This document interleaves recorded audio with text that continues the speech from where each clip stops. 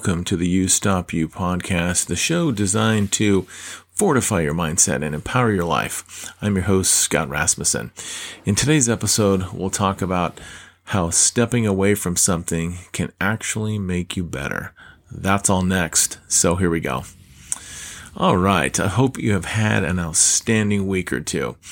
I read an article this week from Tad Walsh of the Deseret News, and he quoted a bit from a Wall Street reporter who had a great article with this title. It said, "They were elite runners. Then they stopped training, gained 30 pounds, and got faster." So it's just a powerful title that kind of just draws you in. I want you to read that article.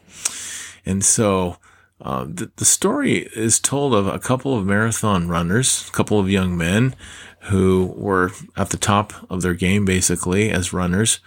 Then they decided to take some time off to go and fulfill a church religious mission.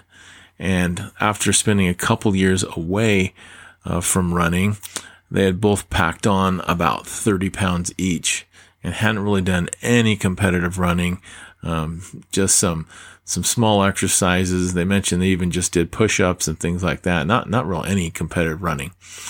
And so there's those two young men, and then there's also two other female runners who stepped away for the reasons of childbearing. So they went and they had a couple kids, and then they decided to go back to that passion of running and to try to start over again, basically, and get better.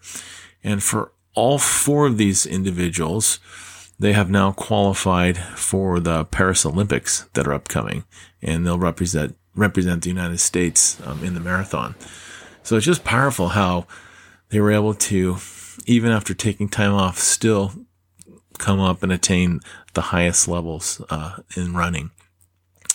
The article talked a lot about how spending time away from the sport, or really just from any other passion that you might have in life, really might benefit yourself mentally and emotionally. You just come away stronger as you return back to that activity at a future time when your future self is maybe in a stronger position. A couple other thoughts that I liked about that. They had mentioned that having a life outside of sports can relieve a lot of the self-imposed performance pressure that you face. And they'd mentioned that now that they're running again, they basically said, "I enjoy running a whole lot more." And so stepping away really is a part of the natural human experience. I know even in graduating from high school and moving on to college, sometimes individuals will take time off and just go work for a little while and then eventually return to the school atmosphere and earn a degree or do something like that.